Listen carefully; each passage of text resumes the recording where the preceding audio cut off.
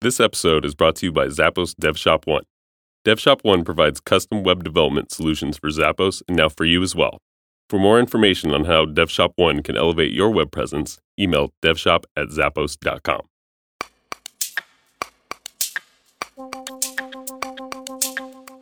Hey, Adam Francis here, about ready to jump into the first episode of the Zappos podcast, where we explore the journey that ideas take from that first spark that pops in your head to something real that might actually make it out into the world.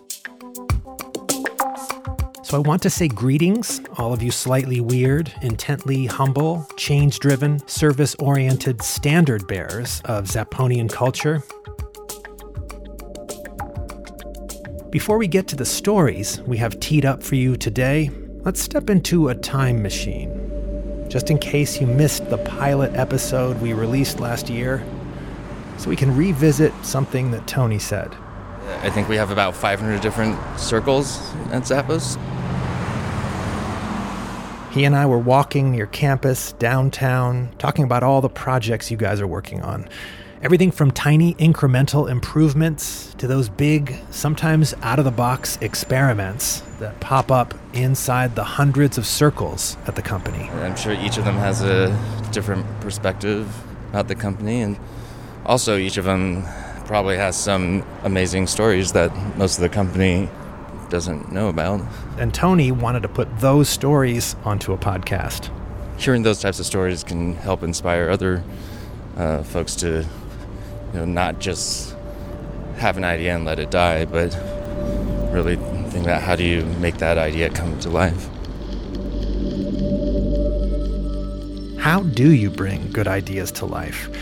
And we're not looking for a recipe here. It's really an open question, without a right answer, without a formula. Some ideas live, others die.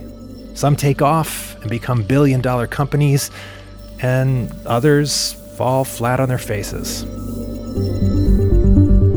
On today's episode, 3 stories from people who were struck by inspiration and who each had to figure out then how to move forward to try to create something that did not yet exist.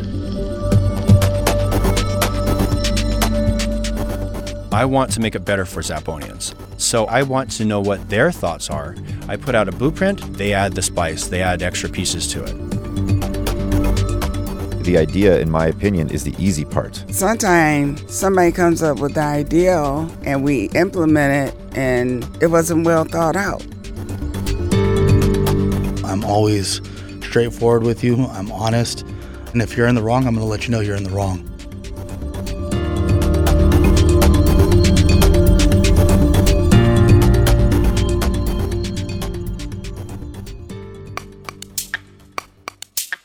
So once that apple falls on your head and you get this idea, this creative inkling, where do you go next?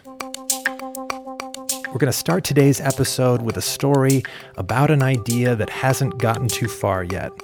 It comes from a woman named Stephanie Johnson. That's Stephanie with a Y. The only Stephanie at Zappos with a Y. She works in customer loyalty. She's in training to be a coach.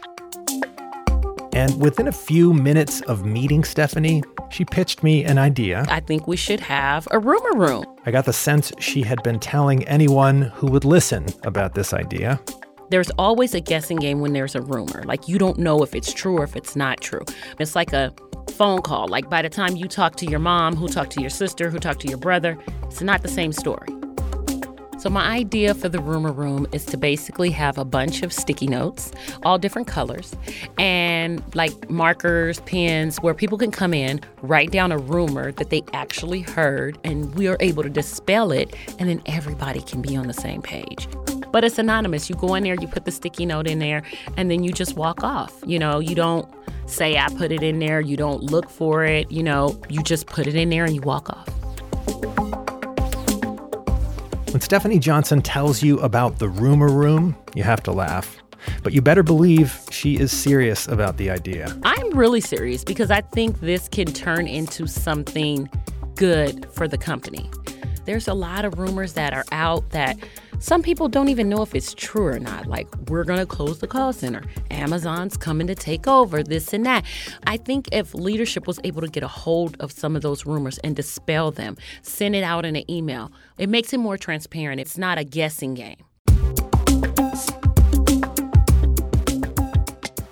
Stephanie had this idea about a year ago. She'd been observing how gossip rippled through customer loyalty teams, how the rumor mill brought stress and fear to coworkers, and she thought the solution needed to be fun and social, but it also had to feel safe. A lot of people are afraid to say something because they think, oh, it's going to be retaliation, or it's going to, people are going to look at me funny. That's why I said it's anonymous. She started to imagine a new communication pipeline between the employees experiencing fear and the individuals with access to information who had the power to dispel that fear. I remember going to a leadership open house, and they just wanted you to just come in if you had a question for leadership, to come in there if you just anything you wanted to talk to leadership about. We went down with all the girls from WowX, and, they had questions as well. But I just said, we just need to have a rumor room. Like, all these rumors that are popping around, all these rumors that people are talking about, you should be able to put a sticky note and, put it up there and put what the rumor is. I think this is a great thing. Like, let's get this started. And maybe it was just the humorous way Stephanie presented the idea. In any case, what she had to say seemed to be taken as comic relief. They laughed. They thought it was funny. They didn't laugh like it was crazy. They just laughed like, is this really going to work? It's been about a year. Stephanie hasn't pursued the rumor room with any kind of urgency, but she still jokes with coworkers about it. And beneath the laughter, she really does want to know, is this something worth pursuing? The reason it stayed in my mind is because working here at Zappos the last 5 years, I've noticed that we are always willing to try something. If it doesn't bring harm, and hopefully this wouldn't, that was one of my hesitant things.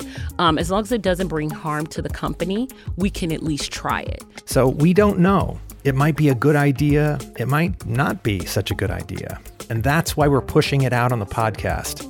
What do you think about having a room at Zappos with sticky notes and pens where you could go and post an anonymous open question about a rumor you've heard?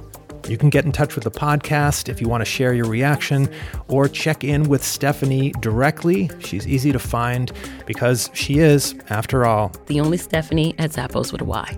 In the meantime, maybe we'll do a version of this idea on a future episode where we take on live rumors and get answers from the people who have answers. I'm for it. I'm all for it.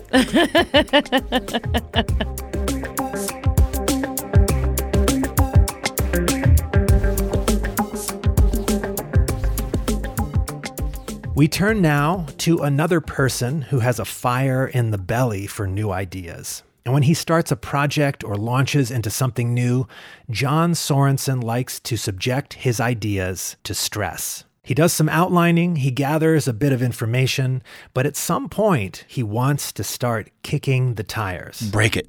Test it, draw it up, and then break it. Break it again, and then break it one more time before you finally get it out there. At least that way you know that, hey, we've done every single test we possibly could with this idea. Now, this is something that John brought to Zappos from his 21 years in the Air Force. They break stuff all the time. They break it down. They take the engines out. They run them through tests. They try and find the loosest screw, because that pilot gets up in the air and you haven't taken that engine apart and then put it back together one bolt at a time. That pilot may not come back. Because I picked up broken aircraft that have fallen out of the sky, and that really sends a message to you that if you don't take your shit seriously and try and break it and bust it down into the fine granular pieces, then what good is it going to be to the larger audience that's using it? Those are pilots out there in my vision. They're all pilots using my product. And I don't want anybody to fall out of the sky. John Sorensen works in customer loyalty at Zappos, and last year he became the lead link of LEAF, a circle that focuses on sustainability. A few weeks into this new role, he was mulling over what to tackle first when he overheard a conversation a few coworkers were having near his desk. They would just come back from lunch and putting stuff away. And they went to put their items inside the trash can. And it was overflowing. And they were like making the comments like, do we even recycle? What good is this? Look at this can. It's overflowing. Do we even recycle? And that just ground into me. And he couldn't stop thinking about that trash can. And then you look around at all the floors, it's the same thing. And I thought, oh boy, nobody even knows I have this position yet. This is what I got to do. It's mid-afternoon on a recent weekday, and John is standing over one of those same stainless steel trash cans, shaking his head. It's too small. It's just too small. It's one of those cans you'd see in a residential kitchen with a little foot pedal to lift the lid. But this lid is resting half open on an overflowing mound of paper, plastic containers, paper coffee cups. Well, you can see it's an eyesore. I mean, it's already overflowing. We've outgrown these years ago, all right? So this is an eyesore to me right now, and it's an eyesore to everybody. Zappos has hundreds of these cans, each with 2 small receptacles inside, one for trash and one for recycling. It's an effort to do something good, but to John's eyes, it's not as good as it could be. We're already at 3 o'clock. We're up until midnight, and yet that's still going to be an overflow. And eventually, it gets commingled. And there's very little education pieces on here. I mean, to me, it's just not. It doesn't tell me enough. Why? What's wrong with it? It's too small, one, and it just doesn't have enough information or the why on here. He walks over to the 7th floor printer and points toward 3 giant, brightly colored cans on wheels with big signs attached. This is the new recycling prototype they've been testing out. So we have separated units, larger units, pictures. Okay, give some color verification. It's a little more appealing too. With the larger bins, I'm not reducing the amount of service per day. I'm reducing the amount of bags per day. According to John, this new system will reduce the number of trash bags Zappos uses from 320,000 a year to just 50,000. I wanted to educate people on the things that we typically see and use here at Zappos and know where to put those. What can't be recycled? Milk cartons. Those shopping bags that you get from Walmart, those can't be recycled. You can't recycle banana peels. That box, once that pizza grease gets on it, it can't be recycled again. I had no idea you couldn't recycle a pizza box. Because not everybody comes to Zappos with the home training for recycling. Maybe they don't know what tin can glass or soiled means or non-soiled and contaminated recycling. You can't just put something here at Zappos and just expect people to get it. It's not fair. If it's not already obvious, John Sorensen is an energetic guy. Conversations with him can be a wild ride, and you get the feeling that for every idea he talks with you about, there are at least a half dozen more swarming around in his head. During his years in the military, John says there were people who understood he'd sometimes get out ahead of himself. John called these people his no-bullshit crew. In the Air Force, there was a crew. They were usually higher-up NCOs or officers that, knew that there was a guy named John running around with an idea and just needed a little more direction. And they would capture me and slow me down and say, look, this is great what you're doing, but this is probably not the best move, John. You might want to restructure this, or maybe ask some more questions, or take some more time on it, or speed it up and get it done right now. They just kind of pull you back a little bit to go forward. 4 years ago, John left the Air Force to start a new life. Then I landed at Zappos, and it's like the Wild West out here sometimes. You have an idea, you just go. And if it doesn't hurt your circle or turn the company backwards and answers one of the core values, it's a go. But you still have to cross-check your stuff. You have to find people within this beautiful utopian bubble we have here within this culture that gives you that cross-check. So he's found at least a few people who keep him in check at Zappos. These are folks that have actually called me out on stuff. I'm one of these people. I will take the bull by the horns. They will usually find holes in what I think is an armor-proof idea. I don't like people who pussyfoots around. I'm very direct in what I say. Give it to me straight. Krista Mizan was my very first #1 go-to gal, a former Marine, so, don't want to mess with her. She'll see right through me.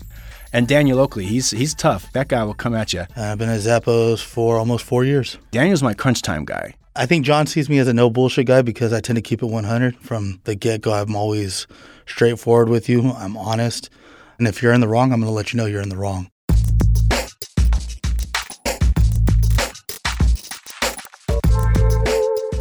Which brings us back to the recycling stations.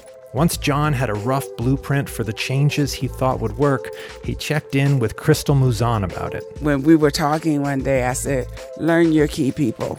Learn the people you need to go to ask for help. You want to get other people's input because it's not all about you.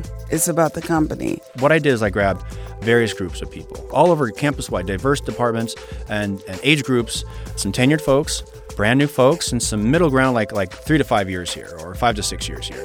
Without taking a formal survey, it was my own internal kind of temperature check. And later on in the project, John started to work on the graphic design elements. So every time I got a graphic back, I would call D. Oaks over. That's Daniel. When John brought me back in to help with the visual portion of it, I want to say it was too much going on in such a little space. And I say, hey, man, how does this look? Does it look readable? Does it look fresh? And he's like, no, man, you got to change all of that. The picture is what should have caught your attention. And there was all these words going on around it. And I was like, John, kiss it. And he goes, what do you mean kiss it? And I'm like, keep it simple, stupid. You want everybody to stop what they're doing, have that catch their eye. Once you get their attention, boom, done. That's what I wanted. He took out some of the words, made the picture a little bit bigger. I go, now, give me your old one, give me the new one. At a distance from each other, which one catches your eye better? Since he first started fuming about those silver recycling cans, John's come a long way.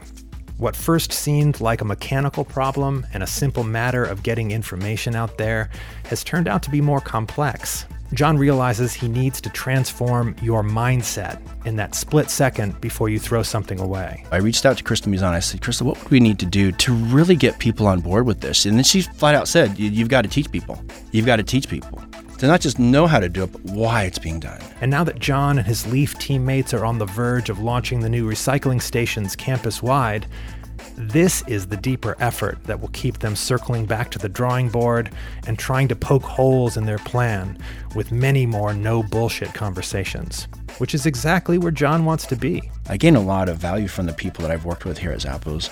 The ideas and the energies and the synergies that are all connected together.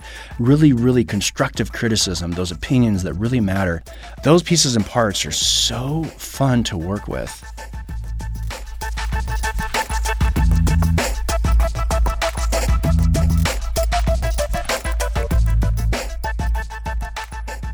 And for our final story today, we turn to a guy who has recently come back to Zappos after nearly a decade away. When he left the company the first time in 2010, Brian Kalma had been at Zappos for 8 years. At first, he took a job at another company, but eventually he realized he wanted to try his hand as an entrepreneur. I had an idea I couldn't get out of my mind, which isn't necessarily the best reason. The idea popped into his head because of starfish. Brian had always seen starfish as harmless, motionless, animals that didn't really do anything. They seemed like ornaments on a Christmas tree, more of an object than an actual living thing. But then, Brian stumbled on a surprising fact about starfish. Strangely and bizarrely, that starfish eat mussels. How could it be, he thought to himself, that starfish are actually meat eaters, that they hunt other shelled creatures in the ocean? I just couldn't imagine that this wall decor of an animal can move, can bend, can crack open something that is covered in a shell, dispose of the shell and eat the insides. I just couldn't wrap my head around it. But what surprised Brian the most was his reaction to learning this little tidbit of information about starfish. As a result of that experience, I bought an admission to the aquarium in San Francisco to learn more about it, and that sort of sparked my own personal interest in marine biology. I mean, I'm not, crazy nuts about it, but it's an interest, and it was a passion sparked by that fact that I learned.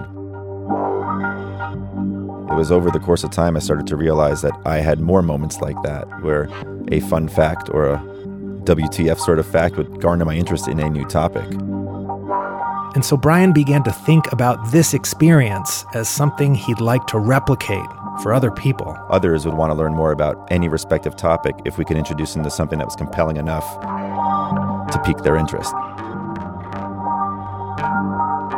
So he set about designing an online experience that would recreate his own.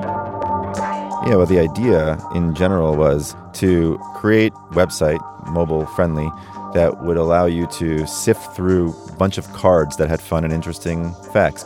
But taking these facts and presenting them in front of people, allowing them to geolocate themselves and say, listen, if you like this bit of data that's here right in front of you, hey, a mile away, there's a documentary being shown about it, or there's a class down the street about this topic, or there's tickets to the aquarium because that's related to this topic. I was trying to divert educational interest into commerce through local institutions.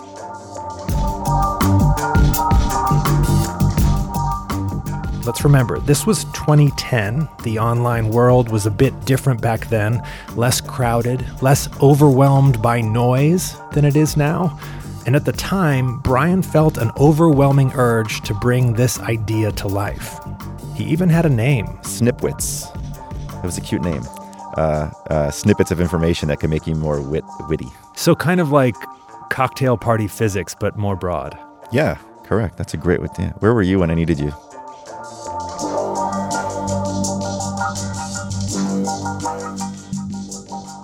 Before long, he'd purchased a domain, Snipwits.com. and he threw himself into Snipwits full time, convinced it would be wildly popular. I worked on it for 8 months. He worked on it all the time, really. Consumed my nights, my weekends, and my dreams. 110% of my time, and I don't even really know how to account for that extra 10% other than, it became an obsession such that if I wasn't actually sitting there doing the design work or sifting through the new facts that were being put into the engine, I was constantly thinking about it, obsessing about how to improve this, obsessing about how to market it, how to figure out how to get more people to use it. It turned into one of these things where I couldn't turn off my brain.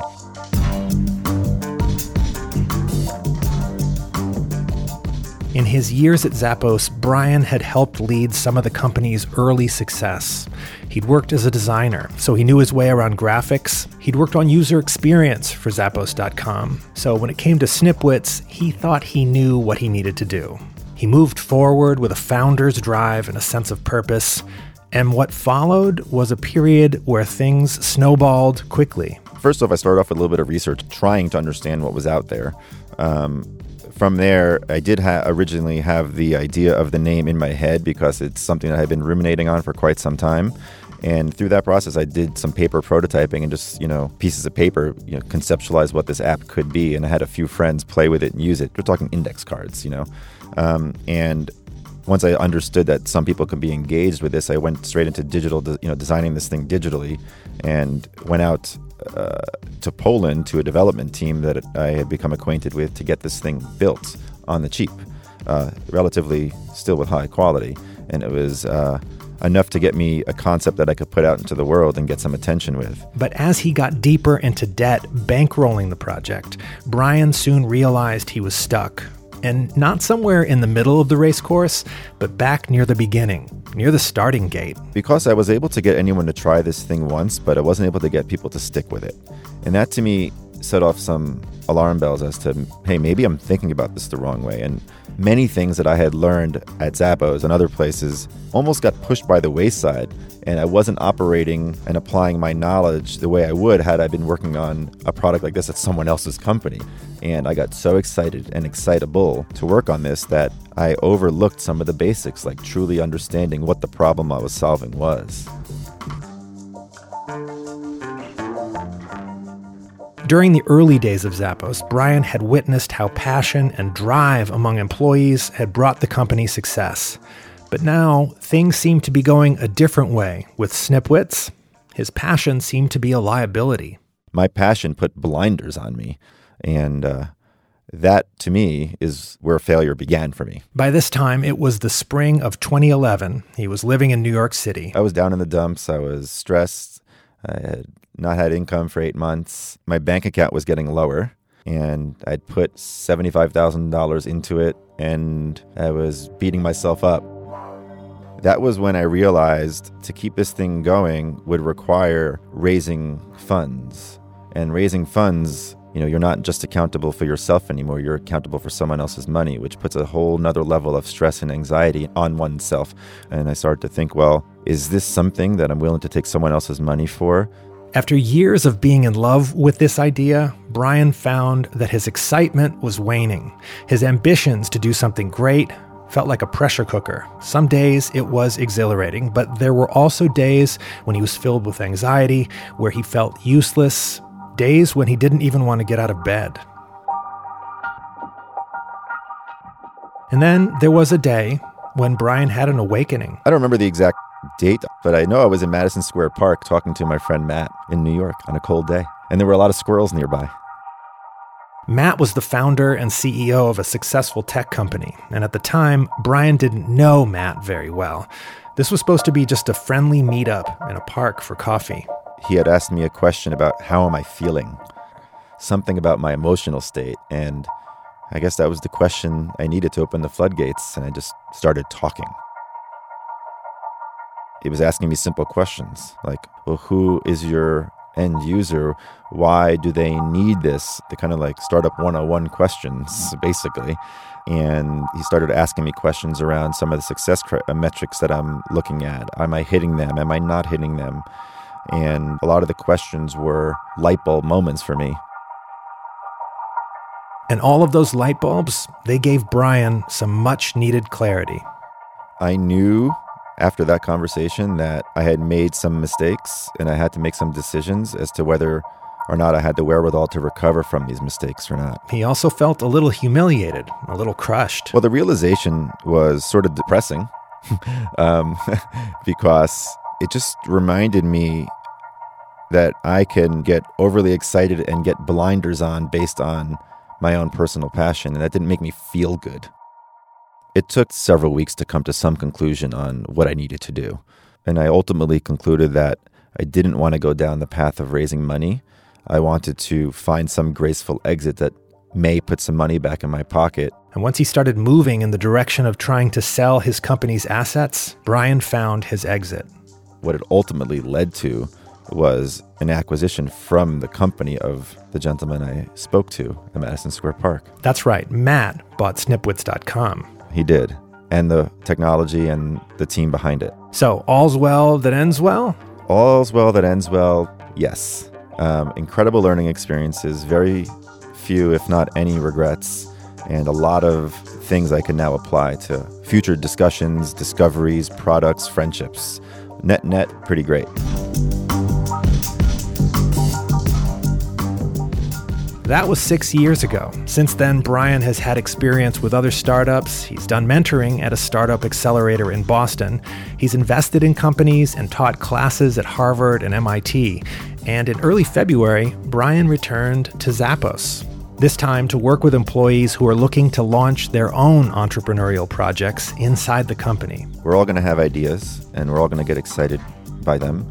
You know, what I'm hoping I can do now is be able to offer some of my experience and thoughts and insights to those who are here to help them think slightly differently about what they're trying to accomplish. So hit Brian up if you want to kick around an idea that you have. And he's happy to share more gory details about his story and the lessons he's learned. And who knows, you might be able to avoid some of the mistakes he made with Snipwits.com. I started too big and I focused on an idea as opposed to focusing on a problem and starting small. So here are a few of Brian's rules of thumb. Number 1, try not to fall in love with your idea. Remember to focus on a problem, not an idea. The idea, in my opinion, is the easy part. The hard part is understanding what is truly wanted out in the world, and if you can fall in love with a problem, a purpose, the idea to solve it could be anything. Number 2, do things that help you get outside of your own bubble. I realized I was building this thing for me, and I encourage everyone to talk to as many people as possible who they do not know.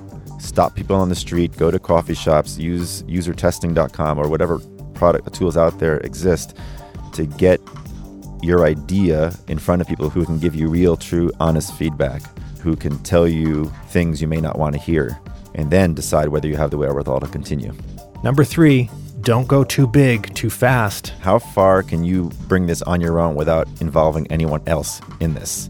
Are there primitive ways where I can validate this idea to get feedback from real users before actually investing much time and any money into this? And number 4, swallow your pride and be prepared to make some mistakes.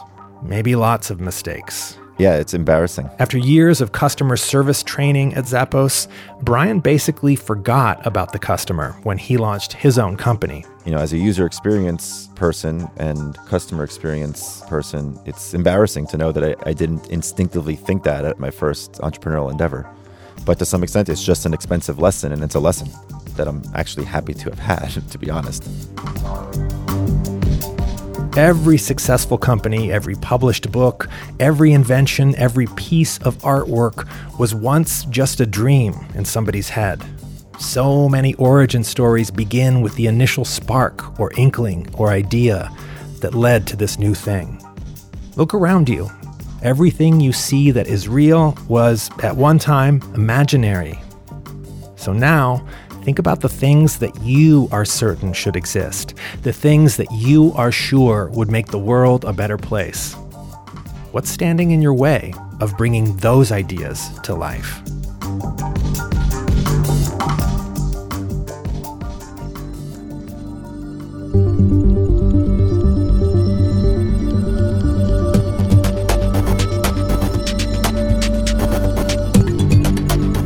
Well, that's a wrap on today's episode. Coming up next week, we talk with Tony about the company's unusual relationship with Amazon, about sparking innovation at Zappos, about a few of the lessons he's learned as an entrepreneur. It's more important to have lots of ideas that you can test easily and cheaply and quickly, and don't be attached to the result as long as you learn from each one. This podcast would not be possible without help from Angel Sugg, Jean Markell, Jamie Naughton, Krista Foley, Dan Habel, Tyler Williams, Philip So, and Tony Shea. Special thanks this week to John Sorensen, Stephanie Johnson, Brian Kalma, and Nian Iradia. Our theme music was written and produced by Philip So and myself. Additional music for this episode written and produced by yours truly. I am Adam Francis. Tune in next week for another edition of the Zappos podcast.